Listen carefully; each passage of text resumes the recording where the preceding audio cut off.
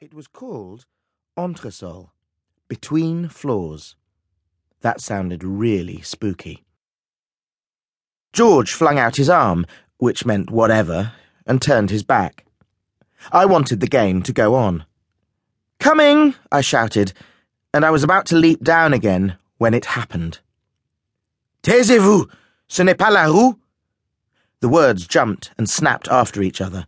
"Shut up! This is not the street!" And then the M word, which is the S word in English, or the C word.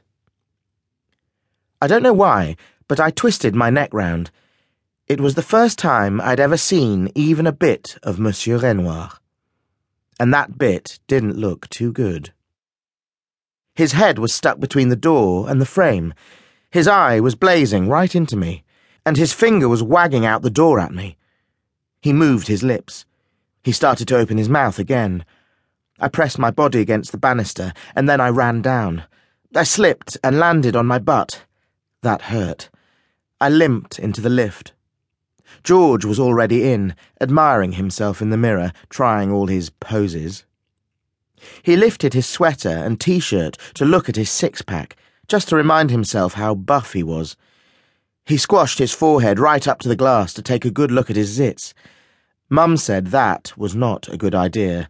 The glass was dirty, and apparently zits loved dirty glass. "Did you hear that?" I asked him.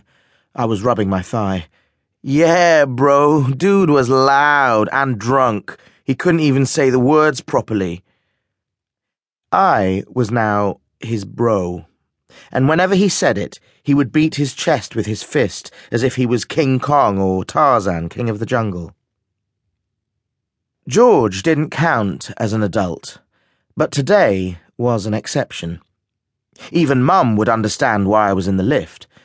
I was injured, and I was on the run from an ogre.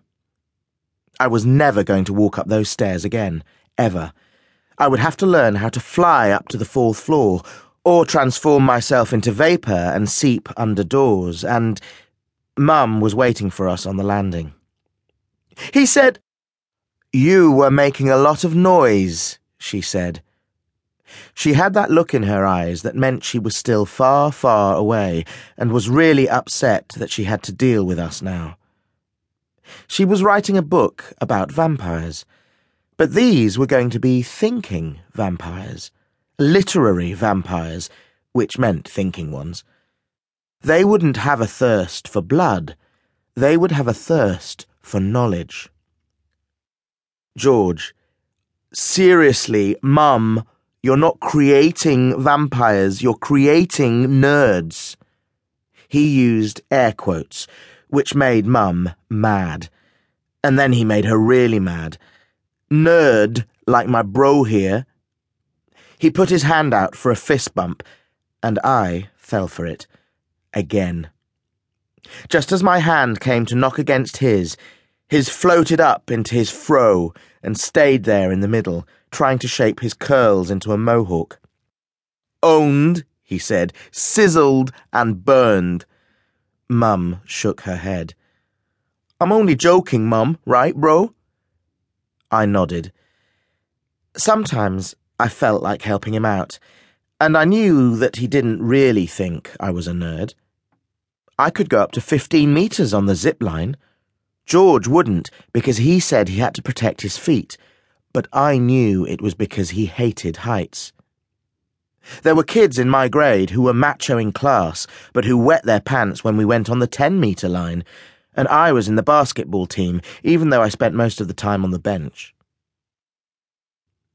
In the kitchen, I took the repeller that Dad brought back from Azerbaijan for warding off the evil eye.